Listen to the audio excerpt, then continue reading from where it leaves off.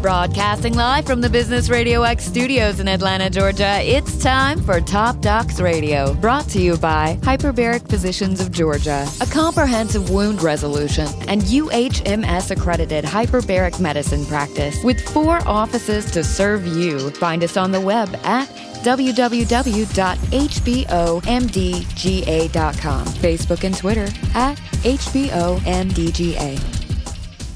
Good afternoon, everyone. It's C.W. Hall, your host here on Top Docs Radio. Very pleased to be here again today. Thanks for making us a part of your afternoon once again.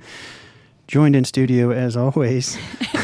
It's been an adventure today. Hey, yes, We've got our executive producer, Krista Baruti. Technology, I'm telling you. It's like, it's 2015. Are you ready? Is Mercury in retrograde? Something's happening. Well, today is our part of our ongoing series that we've been doing with the Medical Association of Georgia. And today I'm sitting in studio with a couple of folks that have much to do with the priorities dealing with the legislation and what we're going to be working on in a given year for the Medical Association of Georgia. Former MAG president, Dr. Michael Green, he's currently the chairman of the Medical Association of Georgia's Council on Legislation. I'm appreciating the fact that you took some time out of your practice. You do have an active practice in Macon area from what I understand, so taking some time away from the office to come and join us on the mic. Tell us a little bit about MAG's legislative priorities this year is much appreciated. So thanks for joining us. Happy to be here. And we've also got the Medical Association of Georgia's Director of Government Relations, Marcus Downs. So thank you also for sitting in with us and sharing some information about these important topics. I'm sure for your members, they'll be keen to hear what you all are working on. Thank you. Looking forward to it. So let's get down to that.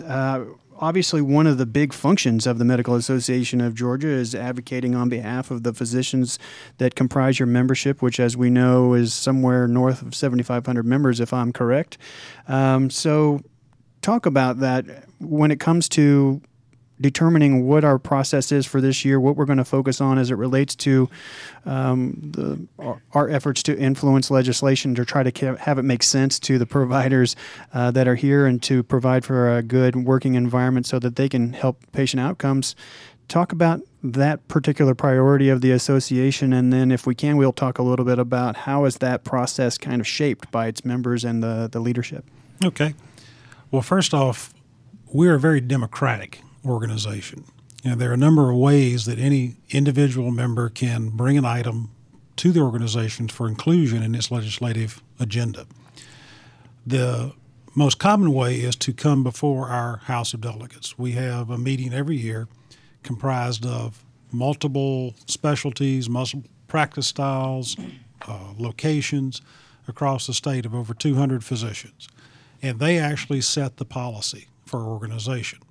So if you had an issue, you could bring it through a delegate from your specialty society, a delegate from your county society or district society to that body. They would deliberate it, vote on it, and it would then go as policy of our organization. Another potential way is to bring it to the Council of Legislation. And the council is the body that sort of does the in-depth work, digs into the details, and makes recommendations to the Board of Directors and to the House of Delegates on certain more overarching areas. Now, that council is made up of both MAG members who have been appointed directly and representatives from the major specialty societies across the state. So we have a very broad-based representation of opinion, perception, again, practice style, etc. on that council. The recommendations from that council go to our Board of Directors. The board then decides whether they're in favor or not in favor of those recommendations, and once again, that flows back through the House of Delegates. Yeah, so I assume that there's, out of our membership funds, that contributes to a pool of monies that we can use to fund our efforts to speak with legislators both at the state level, and from what I understand, there's even some work that's done at the national level as well to talk about a variety of legislative processes are going on. And so part of what we're talking about here is we're trying to determine what are we going to focus on this year, and kind of how do we allocate those various funds to pay for what we're trying to do. Is that on the right track? That's on the right track. There are obviously line item budgets for payment of staff and all of the associated communications and that kind of thing that goes on. At the national level, we're not as formally engaged. We have a state PAC that is a state PAC only. We don't operate a federal PAC. Right. We can make recommendations to the American Medical Association's PAC for support of federal candidates. We also tend to have members go to Washington from time to time to talk to the Georgia delegation about issues at the national level that concern them and concern MAG. I know that I was looking over some of the items that are listed for some attention this year, including preserving physician autonomy, third-party payer and insurance, tort reform, and others. How do those typically get floated up? I mean, what brings them to a forefront? Is it the way that existing legislation is kind of impacting a given area that a physician or physicians in around the state are saying, hey, this is causing us challenges because of this. This is getting in the way of us delivering health care effectively because of that. Is that kind of how the process goes, that someone would bring this given topic up to have you all, put some focus on it? Usually, yes. Now, some of these topics are so overarching that it affects every physician in practice everywhere. Some of the others are more focused. I'll use an example of some scope of practice issues. Scope affects everyone, and every physician has an interest in making sure that whatever the scope of practice is for people who are involved in healthcare have proper training, education, background, and oversight. A common thing in the last 10 years or so were increasing the amount of things that optometrists could do. While, again, that has concern across the board, it's more focused on ophthalmology. When physical therapists come for scope of practice expansion across the board, but perhaps more focused in orthopedics. And there are examples of this as well in things that affect pediatric patients more than adults or vice versa. So where it sits on somebody's radar varies on how much it directly impacts either their personal practice or their community or their hospital or their large group or whatever it is.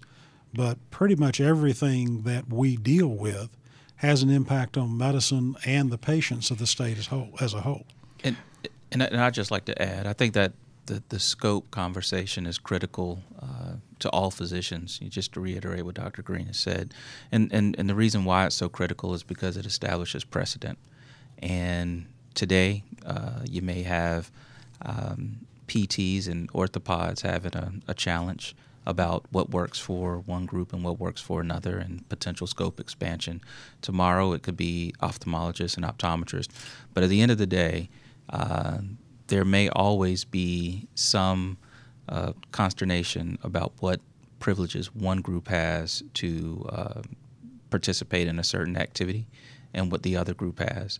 And so, we can see that from specialty to specialty to specialty. And it's very important that we remain vigilant and active when it comes to participating in scope discussions. And, one of the things that's really special about the Medical Association is, we understand that we don't say no to everything, but we can't say yes to just anything. Right. And so, I really, I applaud Dr. Green and the work of our Council on Legislation in being very deliberate in how we approach scope issues. They're not just knee-jerk responses to legislation that's put out there for public consumption. It is a very deliberate process, and there's some very active back and forth, and it's done with great responsibility and care for the patient. Mm-hmm.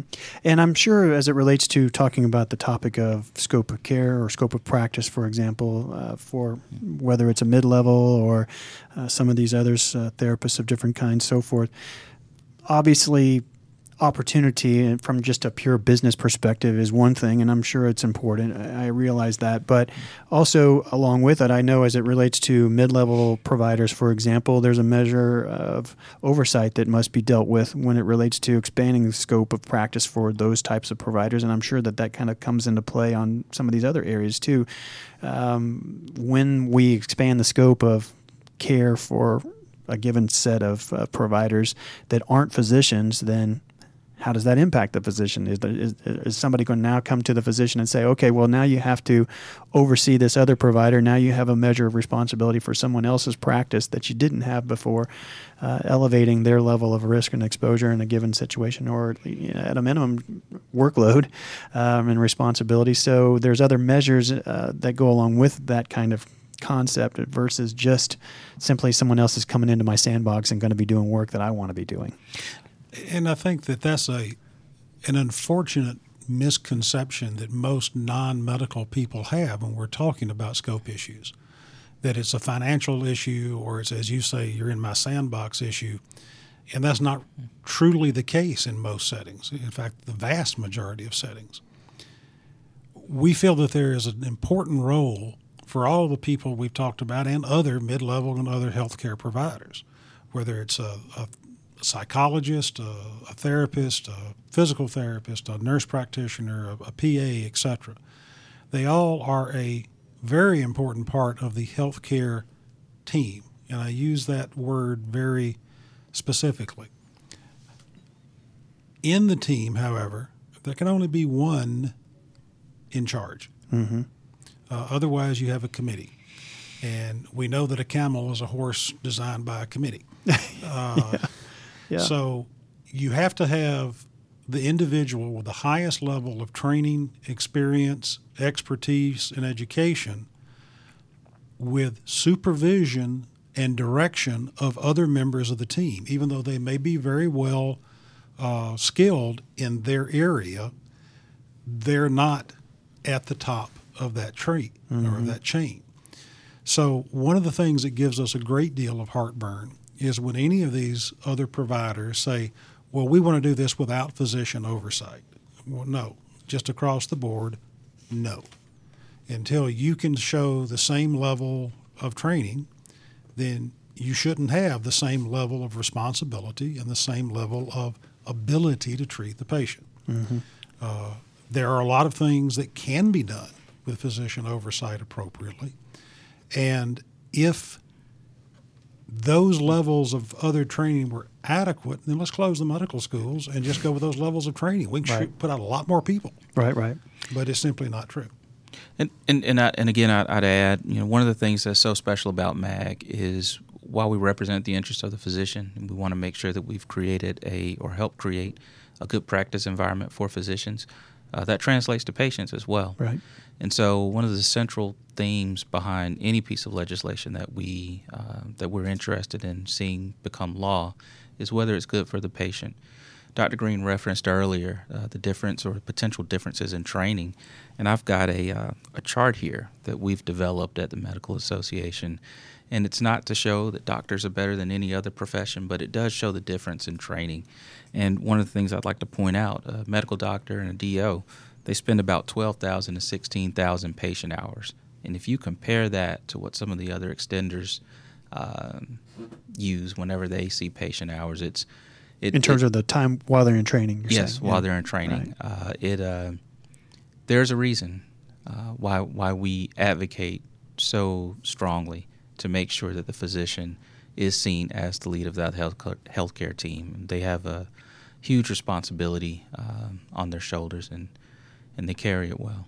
It's important to point out, too, that we don't let physicians go out and practice without supervised training. When I came out of medical school, I had an MD degree. Was I ready to go see patients on my own? Oh, no. And I found that out even more over the next 3 years. Right. So the concept of experiential training with supervision is critical to patients.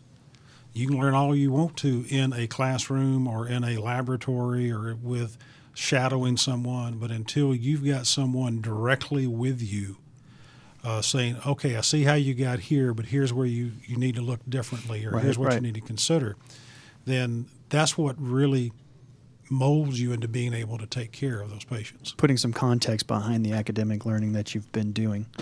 And earlier in our conversation, you talked about how the the flow kind of runs from the providers at the grassroots level, at the front line where the care is being provided, how issues of focus are potentially recommended up through the association to various levels within the organization to ever smaller kind of groups of leadership. Can you talk about what's that discussion like as it relates to once we've gotten our set of issues kind of brought to us through our committees up to the Leadership Council? What's the conversation like, if you can share about that? What's the conversation like as we're trying to determine, okay, here are how many do you typically get on a yearly basis? Just out of curiosity, how many do you get sent to you for consideration? Hundreds, thousands, or not that handfuls? Many. I'd quit. In any given year, we may have anywhere between 5 and 30 that come forward for specific consideration. So now we've got some number. We've got 20 issues brought to us of obvious importance that need some measure of attention. So what's the conversation like as it relates to, okay, looking forward, 2015, we got to hone this down. We can't do really a good effective focus on 20 or 30 items. So how do we get it down to this relatively short list that I've got here of highly important issues that we're going to focus on for the year? Just so our listeners out there, obviously many of whom are going to be physicians who are wondering that, how does that flow? Well, there's a number of items that have to be looked at. The first is this a very narrow issue or is this a broad issue? In general, broad issues take a little higher priority. It doesn't always work that way, but if you've got something that's affecting 12,000 physicians versus 200, you have to sort of look at that with a little different eye. The other is having read the tea leaves, knowing what the climate is for that in a number of different ways. Is it feasible under current law, or do you have to change law? Can it be done with regulation, or does it require legislation? Do you have other allies outside the medical association that also would support or potentially oppose an issue? Is there background data that needs to be gathered before you take that forward in a given year?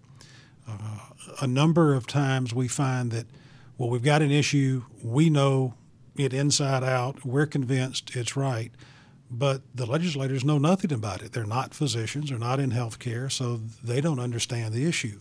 And it may take a year or 2 years of sort of ongoing explanation and an about educational what the issue process is. For them. Right. So is it ripe to bring that issue yet? Do we have the understanding among the legislative bodies before we bring that out? Those are all impacting what we're doing. External time pressures from either the federal government or other agencies that say, well, this is going to happen at X period of time, so we have to deal with it before X, may force something into the agenda. And then our landscape is so broad, we often have to react to legislation that is brought with someone else during the year. Yeah, that's a huge part of it. Work at the legislature is not it's not scripted, and so while we often have our legislative priorities approved every October, the work becomes very organic. Right now, we've got 2 major pieces that we'd like to work on for this 2015 session. We think at least one of those pieces will probably be a 2-year endeavor, but there are other people who'd like to see bills passed as well, and that requires us to sometimes put our pieces on hold very briefly in order to be able to properly address some of the issues that are being presented to us. I'm sure as it relates to the providers out there who are members of Medical Association of Georgia that I'm sure some number of them feel as though they don't really have a hand in what's going on, what our priorities are. But obviously we know that's not true. Talk about how does somebody who has a thought in their mind, I wish this would be done, I wish we could focus on that, how does the provider who's a member of Medical Association of Georgia get involved with the process, and why should they? Well, there's a couple of ways they can get involved. If it's simply, I want this issue known about, I want to hear what MAG's doing it, they can do something as simple as call me. My contact information is on the website. They can call Marcus. If they want to get more involved in that, They can either get involved at their local county medical society or specialty society. They can put a request in, I'd like to be considered to be a member of the Council on Legislation. So there's a number of ways they can get more specifically involved than just throwing the issue on the table and say, here, go deal with that. And so why should they do that? I mean, why should I take the time? Well, if we look back over the last 20 years or so, the changes that have occurred in the landscape of medicine, both from legislative and regulatory, have been arguably the greatest since medicine came about. There's been more changes in how it is provided, how it is paid for, how patients are viewed either through large insurers, large health systems. Population metrics are now becoming the big thing to look at. These are complex issues. Even with the Affordable Care Act that was passed, the average physician doesn't have the time to dissect a 2,500-page document. Apparently neither do the people who passed it. Hey. I was going to leave that on the floor, but that's okay. So you do sort of require someone that's got the resources to be able to go into an issue and explain why. Well, wait a minute. We know you want to do X, but were you aware that it does Y? Right. Because you didn't know this other thing was sitting out here. The second is, as is in many instances, if we don't take the lead in promoting the welfare of the patients of this state, as well as keeping the profession of medicine strong, then we simply cede that to somebody else. Someone is going to do these things. Right. And who better prepared and who better situated to provide the input to the legislature about what is the best way to provide that care, what is the best way to take care of patients, than the physicians that are doing it on a day in and day out basis.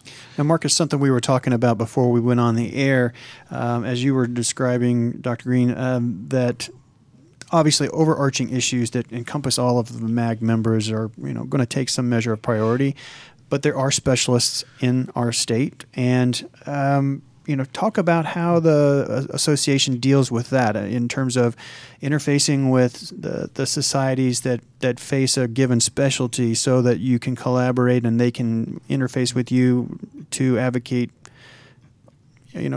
from legislative perspective around a given specialty. Yeah, absolutely. So we like to look at MAG as an umbrella that covers all specialties. So everyone is welcome and invited, not just welcome, but invited to participate in our activities. They're invited to take part in how we develop our legislative priorities. One of the things that we do during the legislative session is we meet weekly with every specialty. We let them know what our posture is on bills that have been presented.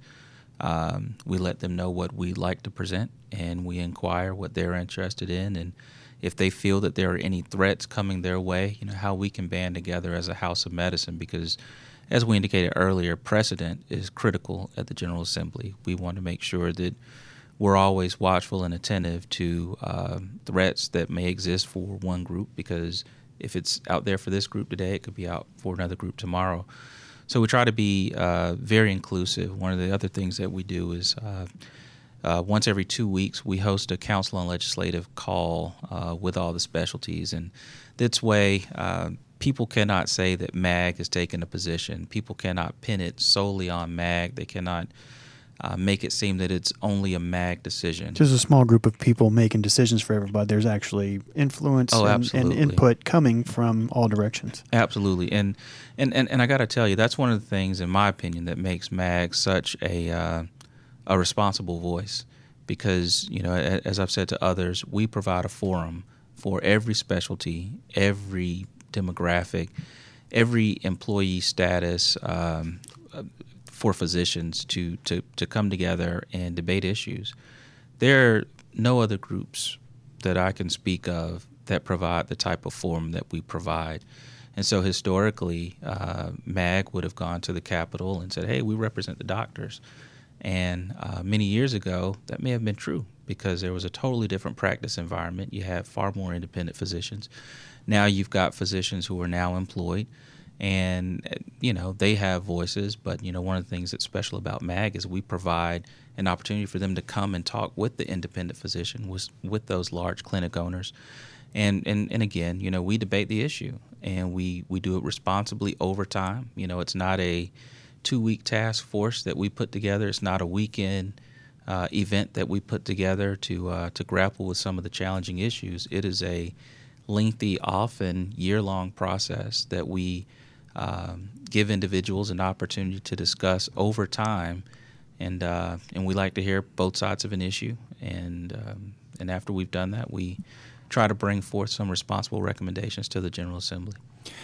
You're listening to Top Docs Radio, and I'm speaking with Marcus Downs and Dr. Michael Green of the Medical Association of Georgia. We've been learning a little bit about the process of how given years' legislative focuses are determined with the association, how its members can have some measure of influence and input on that process and what those priorities are. Obviously encouraging the membership to get involved at whatever level that their time permits, whether it's just providing feedback and input, interfacing by phone with leadership here, or getting a little bit more involved in trying to sit on committees or be a delegate from their regional areas. So obviously, a lot of important reasons why somebody would want to, at a minimum, stay engaged. What are we focusing on, and what are my thoughts on that? Something that came up this morning, I also host a show called Health Connect South Radio, and one of the topics that we talked about was how the physician shortage is prevalent in the rural communities. We know that Georgia is a state that has a handful of large to medium-sized metropolitan areas, but by and large, it's a rural state. It's many small towns with many of them having very limited access to physician care. One of the challenges I know from earlier episodes of doing our discussions with Medical Association of Georgia is the limitations set on residency quantities, how many people can be in a given residency. Talk about that. What are we doing about that? Obviously, putting out more physicians through residency. We talked about the foreign medical graduates, for example, and the backlog that gets caught at the residency availability. So what are we doing about those topics? Well, first off, most people don't understand that we have a large number of medical students that don't come back to this state. We turn out far more medical students. We have residency slots to train residents. Mm-hmm. And people tend to land where they do their residency more often than not, or at least a good measure of the time. A large majority of residents will wind up practicing within a 100-mile radius of where they did their residency. Yeah, they've been there 5-6 years sometimes. Yeah, not or more. Where they went to medical school. Right. So the issue is just that, I'm interested in specialty X, but there's only 3 specialty spots in the state, so I've got to go to, name another state, Michigan. Mm-hmm. Well, now I'm more likely to stay there than I am to come back. So the idea is we have to get our residency slot availability, I think, at least up to a minimum that matches our medical school graduates, to have them have the capability to remain within the state to do their graduate medical education, and then be far more likely to remain in the state. What's the limiting factor on those seats? Well, that is a complex little question. Part of it is funding. Historically, most of the graduate medical education funding for residents was done through the Medicare program. Some of that is beginning to change, and they are looking at different revenue streams to be able to expand that. Some of it has to do with the availability of faculty. You can only teach so many residents in a given time frame. Some of it has to be the availability of patients. If I'm in, let's say, Rome, Georgia, who has a good-sized, long-standing family practice residency, but if I go from 26 residents to 200 residents, well, that means you get to see a patient about every 3 weeks. You simply don't have the numbers to create that experiential learning that we were talking about earlier. Right. So it's a combination of expanding the ability to have residents, then expanding the faculty, and then making sure that the patient base is adequate for their training.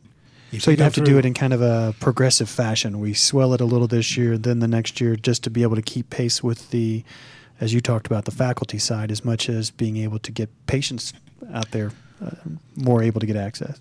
Yeah, and I'd like to add some more context to that, just to give people a good picture of the challenge that we're facing here in Georgia. Every year we graduate roughly 850 or so MDs, from medical schools here in Georgia.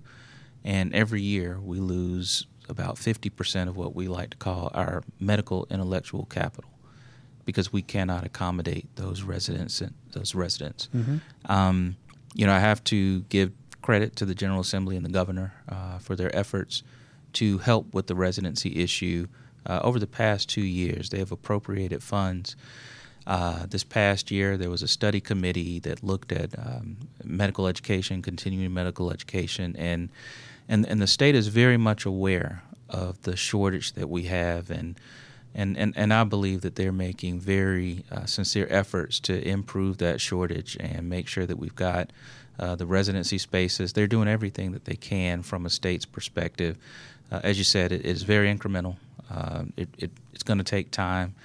But as long as they're not cutting funds and as long as they're not decreasing the number of spaces, we think it's moved in a positive direction. From the funding perspective, are there things on the horizon? You talked about the fact that funding historically has come heavily, if not entirely, from the Medicare funding of the government. But are there other ideas or other sources of funding that we're looking at that might potentially supplement that to help it grow? Since obviously Medicare is not necessarily going to be a swelling pool of funds out there. So, are there some ideas that might either semi-privatize it in some form or fashion, or deal with the reimbursement side of things that might possibly provide some greater revenues to help provide that? There's a lot of ideas that have been floated both within the state and nationally on doing that, ranging from state governments beginning to pick up some of that load versus the federal government to partnerships with either municipalities that want to have that resource in their community, to foundations, the suggestions have been across the board. I'd vote for a penny on my tax if I was a resident to be able to have greater access to physician care in my state. So, something like that is what I'm thinking. Yeah, all of those have been bandied about. Mm-hmm. And, you get to a point where all of them are good ideas, but is there an overarching, again, sort of cohesive way to go forward with this? The answer is not yet. The problem is recognized. The roadblocks to fixing the problems are recognized, but we don't yet have the full answers of how to overcome all of those roadblocks. And as you say, that's going to be kind of hammered out as we incrementally move forward with this. As we started the show, obviously I introduced the fact that one of the big responsibilities for the Medical Association is advocating on the behalf of the physicians as it relates to legislation that's passed in the state. So can you talk about some of the wins that we've had with regards to either crafting new legislation or improving on legislation that was passed, maybe with less input from the physicians in the state than maybe it should have had to start with? We've had a number of what I think are significant pieces of legislation in the last several years. I'll try to highlight a couple or three of those. One of those is what was called the Provider Shield Act.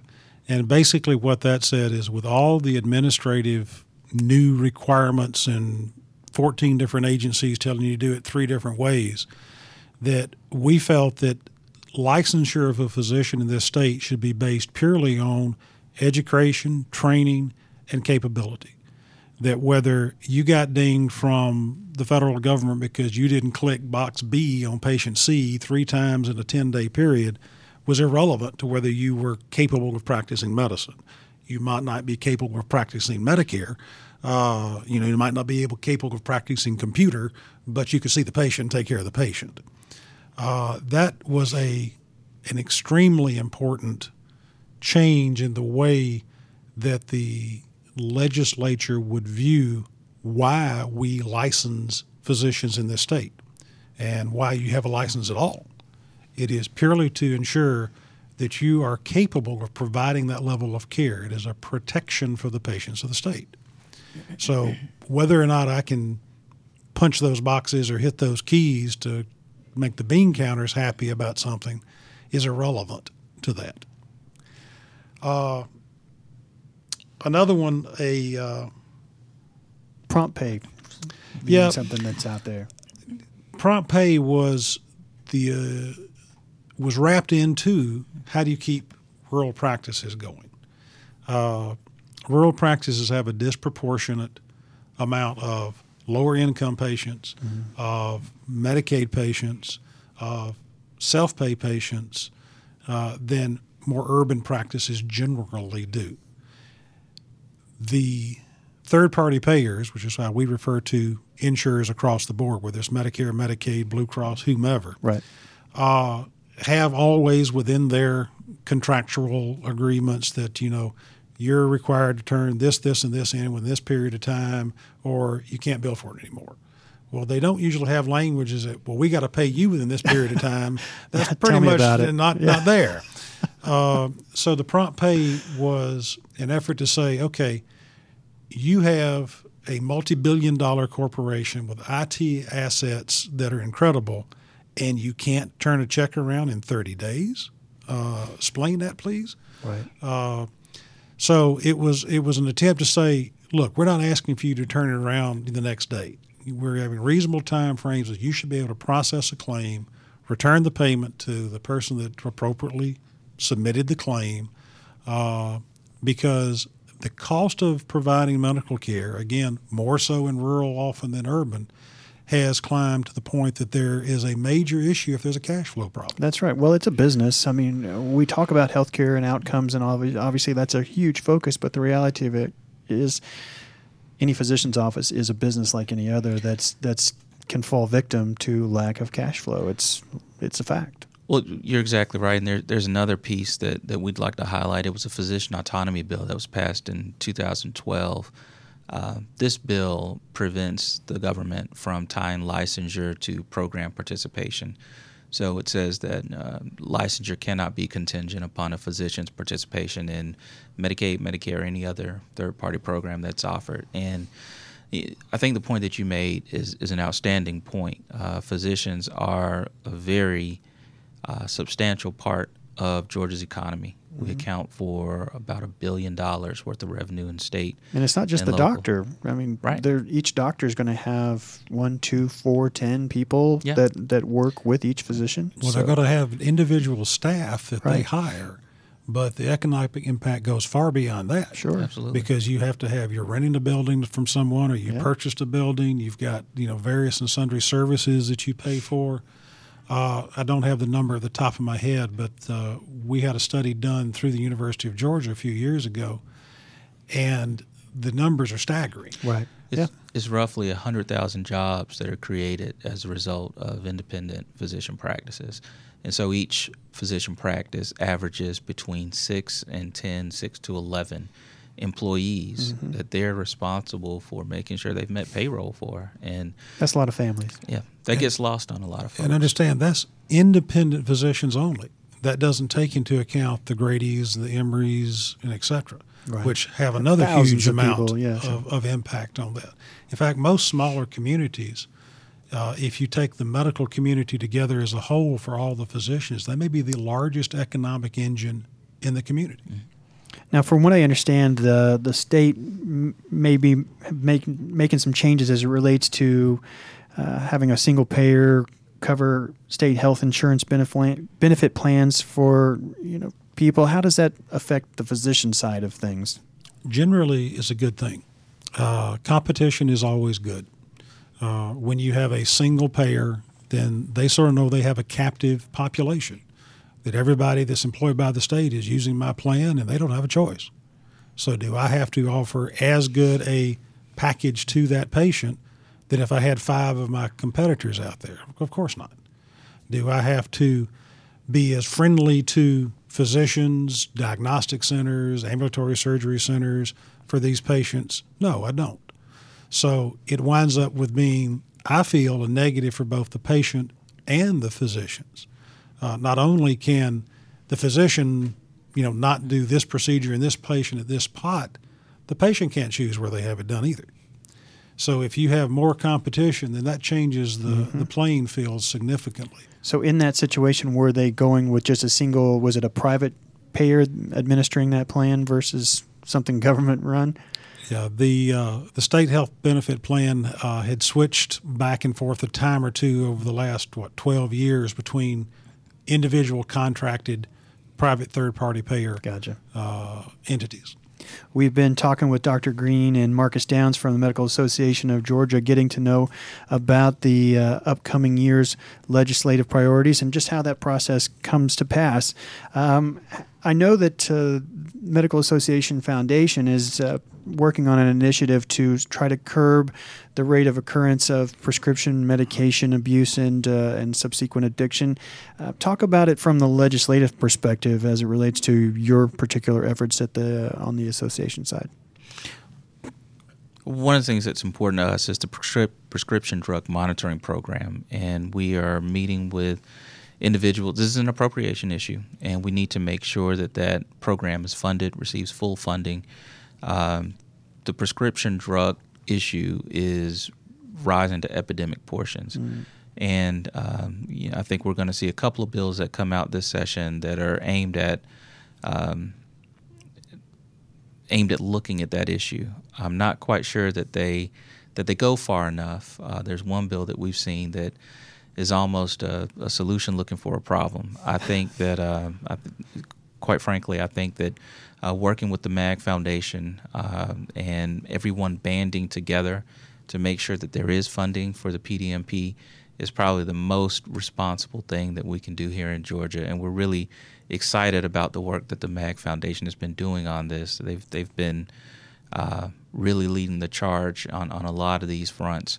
We're really glad to see that a lot of the people who support this program are in the governor's backyard, and we think that bodes well. I was really happy to have the opportunity to sit down with the folks from the foundation who are kind of leading the way as it relates to that initiative and help them get the word out about what they're doing. And I've, since that time, seen some other efforts, in television and other media that's talking about prescription medication. It's obviously on the rise as it relates to people trying to make folks aware. And I think it's an easy thing to not really think about. And obviously, as it relates to our children, I think it's not just our kids, but I mean it's certainly a key focus because they're definitely impacted, and it's causing either disruption of lives or even loss of lives in young people around our state. So it's great that you're putting some efforts out as it relates to that. And I know that coming up on the 28th over at the Capitol, there's something going on called the White Coat event. What can you tell me about that? Well, this is a opportunity that we've started putting forth a few years ago and inviting and requesting and just coming short of demanding that this is a time to make a presence known at the legislature, that there are a number of people walking around with white coats that are physicians that are talking to legislators, that are pulling their local representative or senator out on the lines to discuss what's going on, to meet with them at lunch, to attend committee hearings, to get a little better idea of how the process works, and at times even do testimony in front of those committees about what's going on. The more we have our members and the physicians of the state, even that aren't our members, that understand the process and see exactly what is being debated, we feel the better we're able to represent those physicians and our patients, and more appropriately they're able to say, well, wait a minute, I sort of know how this works. Did they think about this? When you try to educate yourself about a process, the more you know about the process, the more effective you are in implementing changes in that process or influencing that process. We think it's both a wonderful opportunity for the people that are involved in participating and an absolutely critical part of our ability to show the legislature that this is not just Marcus and I and one or two other people down there, that this is something that's important to physicians across the state. And I think this is a really big day for physicians, not just a big day for MAG. It's a big day for all physicians. And I think what makes it so important, they hear from me and my staff and our contract folks regularly. They know that we can articulate our issues. But more importantly, it gives the physician an opportunity to provide anecdotal evidence. There's something to be said when there's a specialist who comes in and has a conversation with their legislator about the matter of scope expansion. The fact that that patient is touched by that physician, is seen by that physician, and there are many instances where physicians have saved lives just by feeling a mass that an extender may not have felt. or that someone who's not an MD or DO may have felt. It is very important to be able to share those stories. Those real-life stories make a real difference. They have a huge impact on a legislator's appreciation for the importance of the practice of medicine by physicians. Now, I know there's a couple of weeks yet before the event. Am I able, if I'm a physician in the state, can I participate in that in some way? And how do I do that? Well, absolutely, and we hope you will. For all the physicians who are listening, you can contact my office. You can reach Liz Bullock. She is actually coordinating from the MAG perspective. Each of your specialty societies has also received an invitation. Each of your county medical societies has received an invitation. But you can reach Liz Bullock at 678-303-9271. That is a direct number, so no one has any excuses to not be able to participate. We will start the day with a debriefing that's going to begin at 9 o'clock. We'll have a photo opportunity with the governor at 10:30, and throughout that morning, we will actually have given instruction on how physicians can talk with their legislators.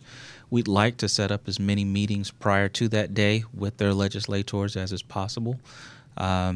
The culminating event will be a luncheon at noon where we've invited several legislators and physicians. Hopefully they'll be able to sit together and talk about the issues of the day when it comes to medicine. So if I want to participate, I'm coming for a given district. You're saying that the association will help facilitate me actually getting to speak with the representative or senator or whatever the case may be that I would need to talk to? Absolutely. Okay.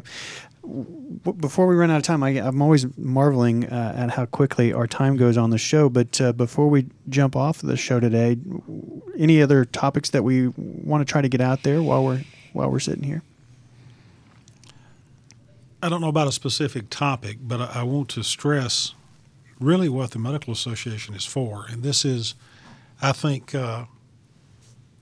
wrapped up in our, I guess for lack of a better term, mission statement. And that is that our mission is to enhance patient care and the health of the public. That's why we exist in the first place. We're sometimes seen as a physician-only organization, and only if it is negative or detrimental to physicians do we take positions. But I think if you carefully examine what we go down and advocate for and about, it's because we feel it takes a detrimental effect on the patient that we take care of. All of us except for maybe Marcus are very much part-time people that deal with the legislature. But we deal with our patients who often are our friends, right, or people we've had decades-long associations with on a day-in and day-out basis. And what angers most physicians most is when you start getting in the way of them taking care of their patients appropriately. Yep. I was, as you were saying that, that one of the things that I was thinking about is the fact that I know that our legislators have the interests of the community in heart and most of the time. And when it comes to passing legislation that affects the delivery of health care, I know that the overall goal is obviously to either advance the health of our citizens or to try to curb costs, because we all know that it's expensive to deliver health care, and there are some opportunities, I'm sure, for improving things. But I know I come from a physician practice here in the community, and I know that sometimes the way we try to go about it from a legislative perspective doesn't take everything into account. It causes unintended consequences, and it ends up, a given idea can cause hurdles, as you talked about, whether it's, even down to just a measure of how efficiently a physician can conduct the course of their day to provide care, document what they're doing, and then actually get reimbursed for it so the physician can stay in business to provide care for more people. I personally understand the importance of having an organization like the Medical Association of Georgia out there going to bat for the physicians who are trying to provide care in the best way that they can. And I do know that it's not just related to the business end of things, just from a self-serving perspective. I know that it has much to do with trying to deliver health care in an efficient fashion to the benefit of our patients. So any other thoughts that we have before we have to jump? Again, I think it's important that every physician be involved. They should know their local legislator, and not just when they're in session. They don't realize that they are reading just about as much during session as we did in medical school. They don't have the degree of time to form a true relationship during the session. You do that between sessions.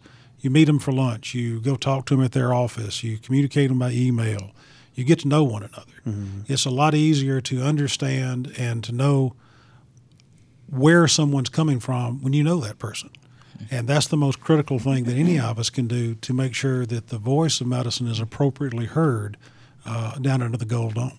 And I know that for myself as a voter in the state, I previous to the last couple of years, never contacted my representatives, never reached out to them whatsoever until we started passing some really significant laws here of late that really began to have a heavy hand of influence over our practice, and it wasn't all positive. And so I certainly appreciate the fact that that's something that we can do, that we should do. I think today it's vitally important that all of us in the healthcare space start talking about how these different things influence us and affect what we try to do. So thank you, Dr. Green, for taking time away from your busy practice to share some information about what's coming up with Medical Association, and Marcus, you as well, for getting together with us to talk about how do we go about this process and how can somebody take part in that process to advance our state of healthcare delivery here in Georgia. So if you haven't done so already, the Medical Association of Georgia is on Twitter at MAG, M-A-G, 1849. Same thing on Facebook, facebook.com/MAG 1849. If you haven't done so already, link up with Top Docs on Facebook and Twitter as well. We try to tie in with all of our guests. We've done that with the Medical Association of Georgia. You can do so with the show. If you haven't already, on Twitter and Facebook at Top Docs on BRX. And thank you all for taking some time. Appreciate it very much, getting to sit down with you, and make sure that you make an appointment to see us next week, 2:30, same time, same place. We'll see you then.